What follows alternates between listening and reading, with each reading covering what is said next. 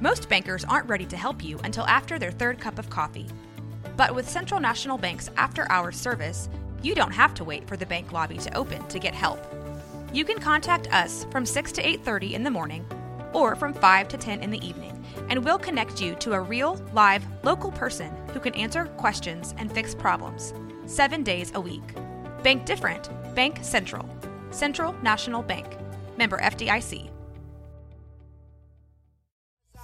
Like I'm on my tiptoes, baby. You think a little too small. I got big goals, baby. Hey, where the money at? Look, I just What's going on, everybody? Welcome into the Blazers Edge podcast. I am your host, Danny Marang. We had the live show the other day with Steve DeWald. If you haven't checked that out already, go ahead and go to the YouTube channel, youtube.com/Danny Marang. And you can check that out. We'll touch on some of the stuff we did in the live show, but I'm going to go a little bit more specific, particularly as it pertains to Damian Lillard, kind of a nuclear option. Yeah, it's a real... just an uplifting podcast I've got coming here. No, there's some good, some bad, some in between. That's kind of the state of the affairs right now, is that like it's difficult to find a lot of cool, fun things to talk about. Like there's free agency, and it's like, well, yeah, but we don't know who's going to be where. We don't know who they're going to need. If they move C.J. McCollum, that fundamentally changes around things. If they don't move C.J. McCollum and they have to deal with Norman Powell and losing him and Zach Collins and his injury and what that means for their RFA status and how they can manage the cap. And it's like, it's just a lot of bummers. But we're going to go through them today specifically. Got a couple specific questions in the mailbag pertaining to Damian Lillard, hitting that reset button, what that looks like. And I guess we'll just kind of dive into it in that regard. As always, if you're listening on podcast feeds, iTunes, like, rate, review, subscribe. Please leave a review. Spread the word, grow it. And I'd be very appreciative if you're on YouTube. Please subscribe. I'm trying to grow the channel so I can spend a little bit more time into it. As always, I appreciate each and every one of you. Thank you so much. You guys have been awesome as I've done more digitally over the last couple weeks, last couple months now. As I shift into doing more of this, as I've got more kind of coming down the pipeline. So, without further ado, let's get into it. I want to get into the ever-arching question here from ML at the Michael Lee 88. Please tell me Damian Lillard will be a Blazer forever. Even before the last 2 months, I never thought that was going to be a thing. I always expected Damian Lillard to go the route of a Dwayne Wade. There was always just something about it. It was hard for me to see him being Dirk, like just being that dude who is just there, no matter what, through thick and thin. Doesn't go taste, greener pastures somewhere else late in their career, which is fine. I have no issues with that. If Damian Lillard spent, hell, if he left next year, it's fine. Like it's not fine in the proverbial sense of oh my god, but like what he does is what he does. He's going into his 10th year in Portland. If he gets to 15 years in Portland, and he wants to go see what it's like to play in Utah or to play in Oakland, I'm not going to endorse LA. I'm just not. Let's be honest. I can't bring myself to do that.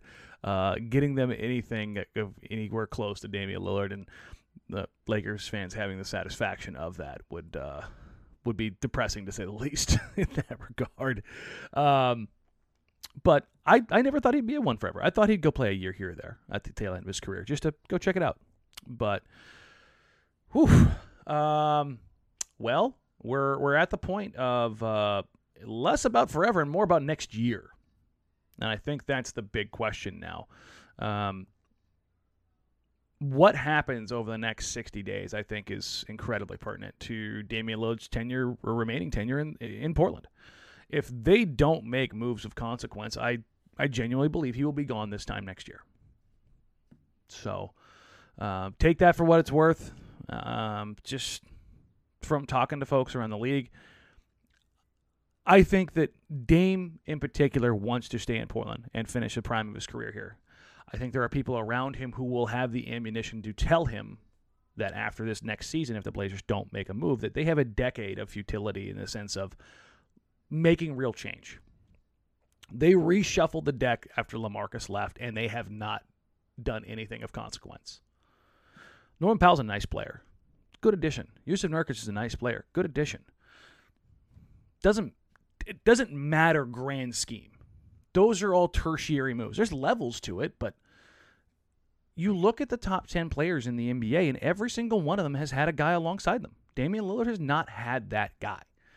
And so as you slice through it, the way this has gone for him, he has been different than everybody else. Giannis is Chris Middleton, and they mortgaged the farm for Drew Holiday. And they've got good supporting players up and down the lineup. They're in the NBA Finals. The Suns' ownership stepped out of their way finally and let things happen. Ayton hit. Bridges hit. They signed some good free agents. And then they got Chris Paul. They got real help.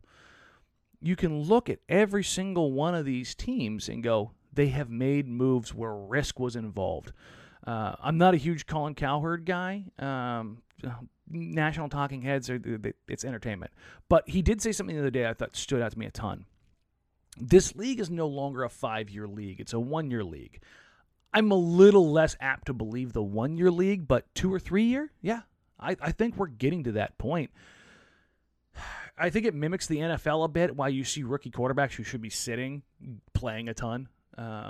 Rookies in either sport really shouldn't be playing heavy minutes more often than not. It's not conducive to immediate winning, unless you're... In the NBA, man, it's a little bit different because there are some guys who can make immediate impacts. I think that's a bad analogy. But I think on the whole, that's typically the case, especially if you're talking about impacting winning. I think individual numbers are different. But all of this I say to get back to Damian Lillard and putting the right pieces in place around him. And I want to get into the darkest timeline here. So to answer Michael Lee's question, I don't think Damian Lillard was or was ever going to be a Blazer forever in the sense of never playing anywhere else. He will be associated, and everybody will talk about him as a Trailblazer. Unless he gets traded to Philly and they win a title next year, then they might talk about Damian Lillard, the 76er, which is gross, but they'll be remembered as a Trailblazer. It's okay, calm down. Well, maybe not calm down because this is about to get a little more sideways. This from Rob Willie at The Real R-Dub. I think the debate needs to be had. How much worse off are the Blazers if Dame gets traded for a boatload of assets and value? Is CJ that much of a downgrade, especially when paired with Simmons? Aren't we still a 6 to 8 seed? The unequivocal answer here is no. They're probably not even a playoff team. Dame is that dude. He is 40-plus wins on his own, basically. There's 5-6 guys in the league who can say that about. His offense is so good that it covers up for sins, especially in today's NBA where the offense matters so much. CJ and Simmons is fun, but there's nothing elite about that team. The difference between Dame and CJ is a lot bigger than I think a lot of Portland fans are willing to admit or accept. CJ's a nice player. Damian Lillard's a generational player. The gap is like, well, he only scores a few more points, and it's like, the level that he does that at, Damian Lillard, is so over the top compared to what anybody... You're talking about literally the best guys to ever play the game at that position. That's what you're talking about. And so the difference between the two, especially when all of a sudden all of that pressure... What Dame has done with the pressure on him and the coverages he faced over the last couple of years is insane. Let's just call it what it is. It's patently insane that he has been this good, this efficient, this durable with what he sees during a regular 82-game season. We haven't had one of those in 2 years, but normally a regular 82-game season. You're probably scratching for a play-in spot with a CJ Simmons lineup. It's okay, it's good, but in the West, you need that mwah, and that's what Damian Lillard is. So, but I think the big question here is, like, would the Blazers go nuclear? This season, no. Unless Damian Lillard went full Anthony Davis or James Harden and was like, nah, I'm out. I'm done. Pack it up. Even then, with the 4 years on his contract, the Blazers have a ton of leverage in that regard. They aren't going to send him to Basketball Siberia. Like, they're not going to send him to Charlotte or OKC or Orlando. So those are out of the window. But, I mean, other places? Sure. I can see that. But the whole idea of the debate needing to be had, I don't think you need to have it until next year. That's when the real reset is going to be looked at. That's when the evaluation needs to be had. Because I think he's good for another year. And I think you have that opportunity, but it's going to go from good to I need to go real quick. And I think that's how these always end up going. So like I said, I think the next 6 to 8 weeks, this offseason, is pretty much make or break for Damian Lillard's time in Portland. There's a lot of things at play, but this next question from @Baggles. Ashley, is our team's executive dysfunction a red flag for would-be players? There are many truly bleepity-bleeped companies, so perhaps Blazers front office is comparable to other teams, or are we bad? Okay, so I reached out to a lot of NBA media and some front office folks over the last couple weeks to try to get out of the Portland bubble of the reactions to Olshey's press conferences, both firing Terry Stotts and then announcing Chauncey Billups. And to a person, not a single one had a positive thing to say. Basically, it was a bungled disaster piece. Multi-billion-dollar companies do not make PR snafus and public appearances look as bad as the Trailblazers just did. There are people that are saying it's supposed to be about basketball. Not in that setting, it wasn't supposed to be. There are opinions and there's thoughts and you're wrong. I will tell you flat out, you were wrong. There are ways that you go about PR that matter. They fundamentally blew that. They were a disaster. This was Suns of the last 20 years unable to get out of their own way. Sacramento Kangs with a Z. This was stupidity at its finest. It was an abject disaster. It was handled horribly on every level, and that's entirely on Neil Olshey. Chauncey was Chauncey. I'm not going to litigate this stuff as far as Chauncey is concerned. That's not my job. That's not what I wasn't there. I don't know. Doesn't look great, I'll tell you that, but that part of it is what it is at this point, and there's nothing that I can say or do in that regard, I think, to shape a lot of opinions or minds, and that's not what I'm looking for. On the basketball side of things, on the PR side of things, Neil Olshey failed miserably. Chauncey, by proxy, looked bad, when in reality, I thought he did okay. And that is... Players pay attention to this stuff. Agents pay attention to this stuff.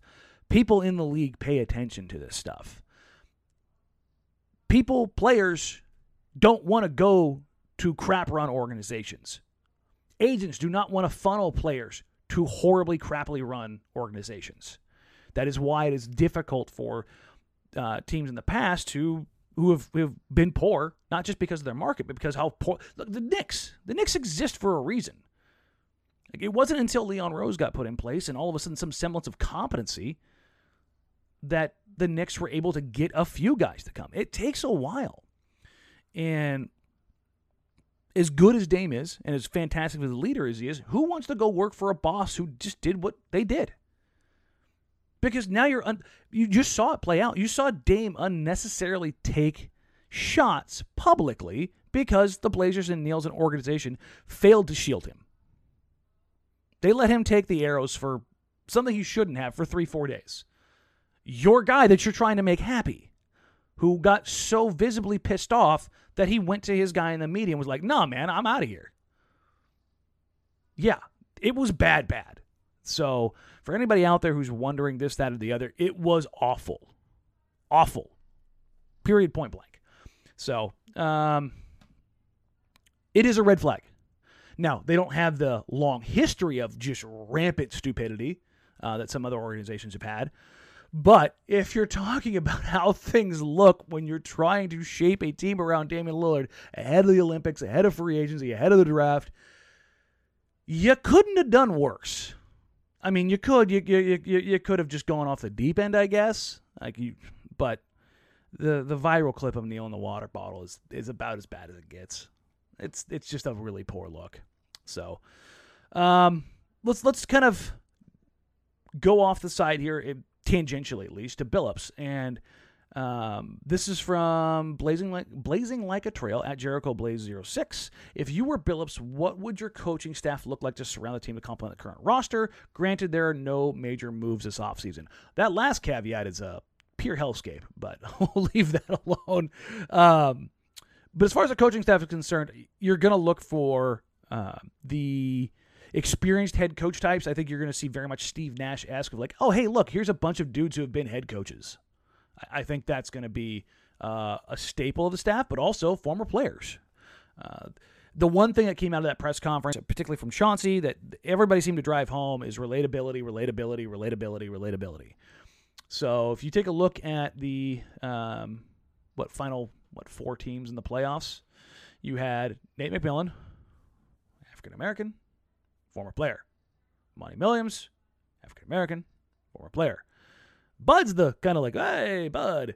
But you look at, Philly when they were on their way up, you had Doc, former player, African-American. Like, it's just the people are starting to draw that line. Relatability matters. Shocking, I know. A bunch of young 20-something African-American millionaires want to be coached by, wait for it, relatable African-American former player millionaires. They understand each one of those things. So I've heard Rasheed Wallace, which, you want to talk about relatability? There you go. Not only does Chauncey have that line to Rasheed Wallace has that line to Portland. Not all great, let's be honest, as far as how he was perceived and treated here at times. But I've heard that name. But I've also heard the likes of Dave Yeager and Kenny Atkinson. It looks like Atkinson might get picked up as a head coach, so that'll be interesting to see how that goes. I think he's a hell of a coach. I think that'd be a great guy to have on the bench. Yeager, I've heard, is a bit of a bleepity bleep, but maybe Portland needs a little bit of that.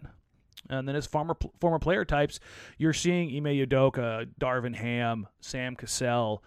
If any of those guys are out there, Jaron Collins, Jamal Mosley, like if you're seeing those kind of names out there, if one of them doesn't get picked up for a head coach, perhaps Chauncey reaches out and says, hey, do you want to come here? And I think that's kind of what we're looking at. The fact that it is tightened up so quickly leads me to believe that those things aren't set in stone. They're still trying to sift through that stuff, and they're probably taking their time and being smarter about this because, well, they weren't before. So I think that's kind of the bigger grand scheme issue. Not an issue, just what to kind of expect. This from Dawn Augustin at Blazer Fandon. How is this going to work out if no other changes are made to the roster? CJ is going to be the same blank team as the last few years. They can't get it done, so if the roster does not change, why change the coach? And do we really think that Billups will be the difference? They got stagnant under Terry in the last 2 years. Last 18 months. They were still really good offensively. There's no buy-in defensively. I get why they made the change. My prevailing thought with Terry was always, if he has the locker room, he has the locker room. Because, go ahead and point to Indiana. Let me go ahead and point to Atlanta. If you lose the locker room, you're done. Like, it's evident. And the Blazers were still finding ways to win games. Firing a coach midseason is something, especially one that's beloved by your star player, you have to be careful of. And everybody who wants to fire coaches, this, that, and the other, and they think it's just so easy. It's just, no, it's not. The personal relationships that go along with that matter. And I hear it's their job to, okay, cool.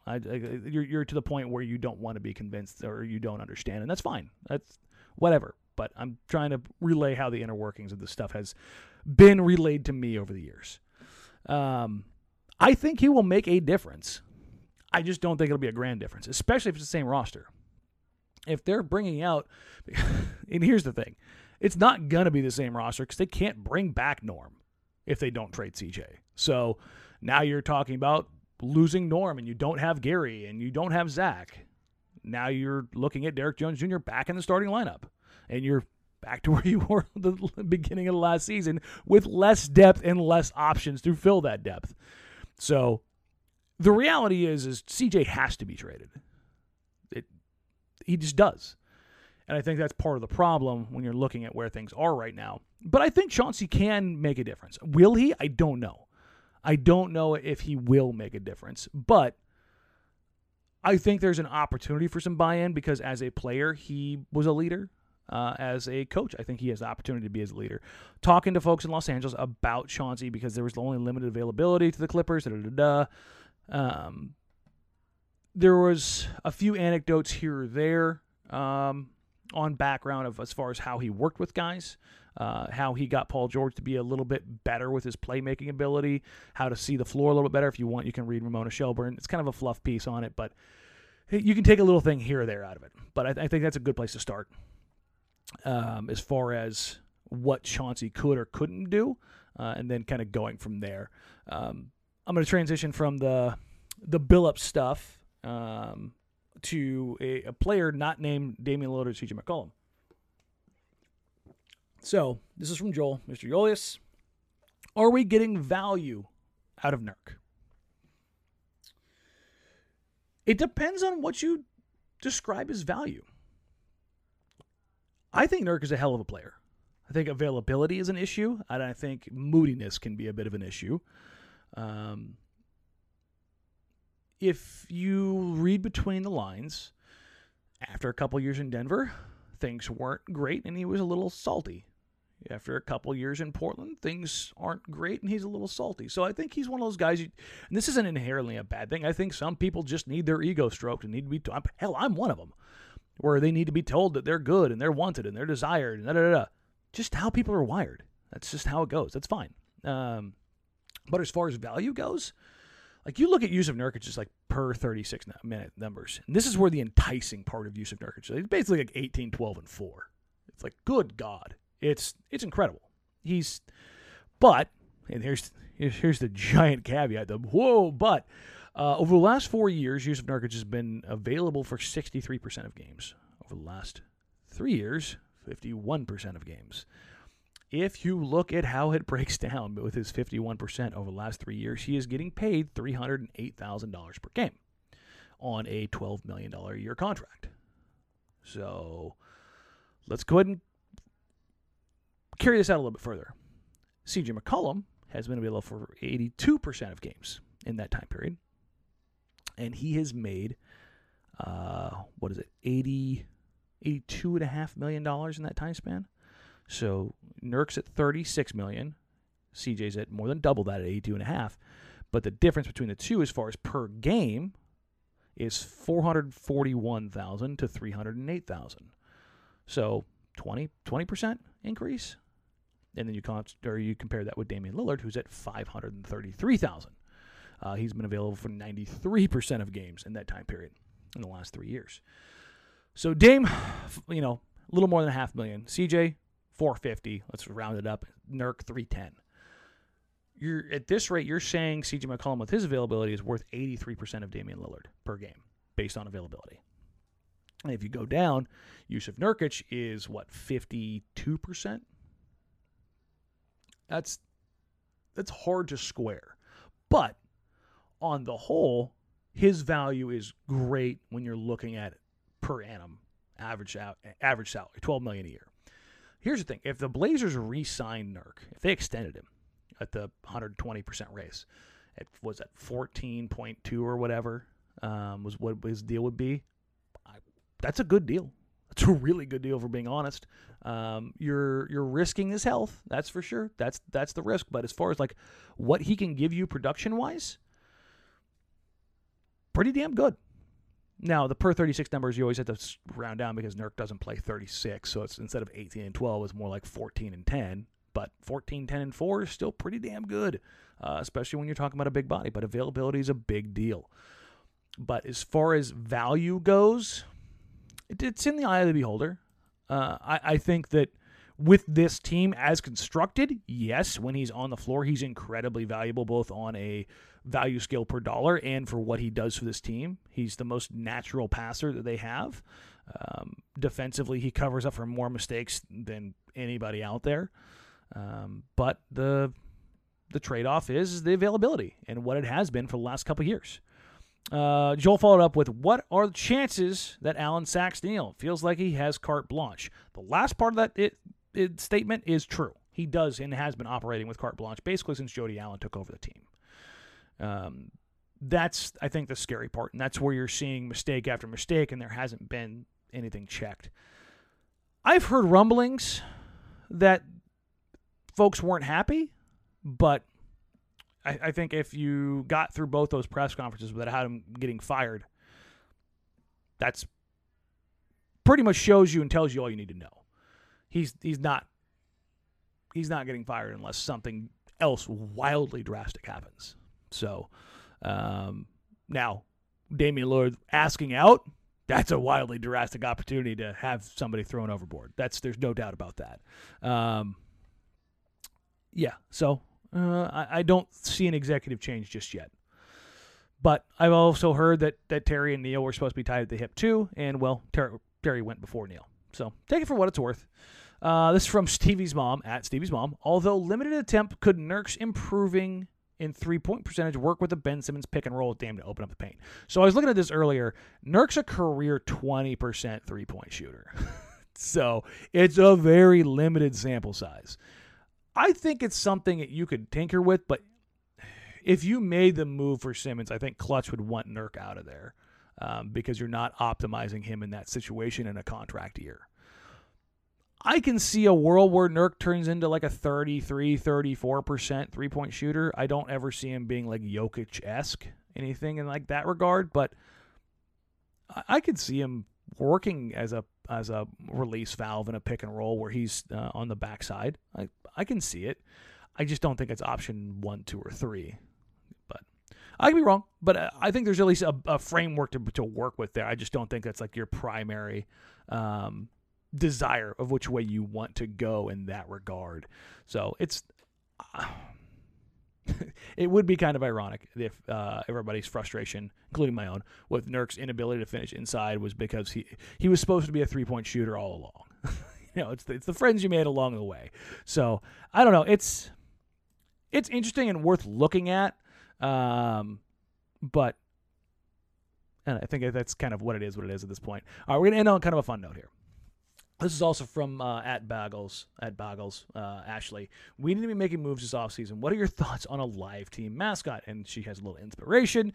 It's photos of a naval ship, the cats that were on the naval ships in the dockyards on the HMS Hermione in 1941. And they made little tiny cat hammocks.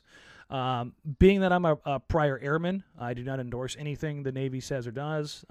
It's not surprising that the Navy went with cats and not dogs because cats are inferior to dogs. But listen, if they wanted to do a live Blaze the Trail Cat, I think there are a few people that would love that, and I'm sure PETA would come out and be wildly angry about something. That's what they do. But Blaze is kind of a weird mascot, if we're being honest. Like, what is a trail cat? I know trail mixes, but not a trail cat.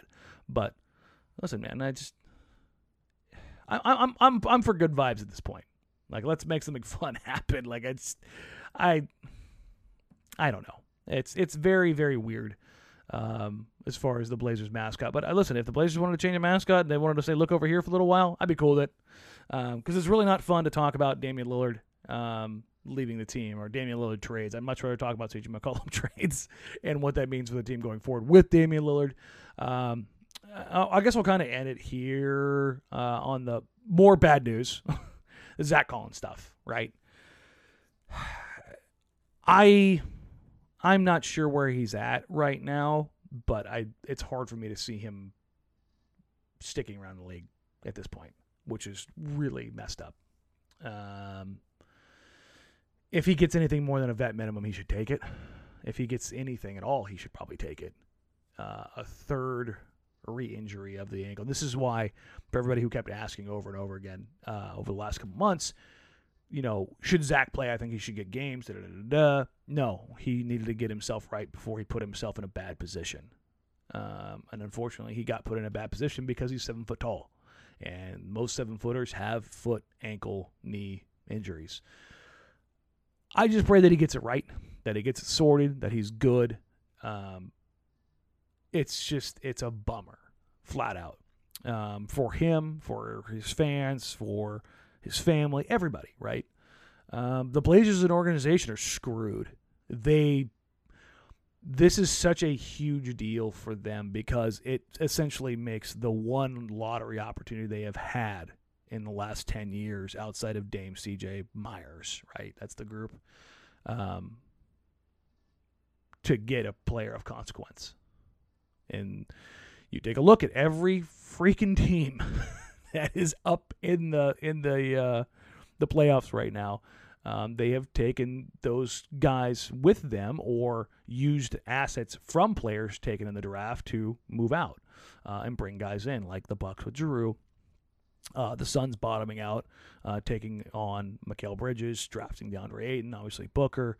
And had an opportunity in 2017, and yes, Donovan Mitchell, and yes, Bam Adebayo, and yes, John Collins, and yes, OG ended up like.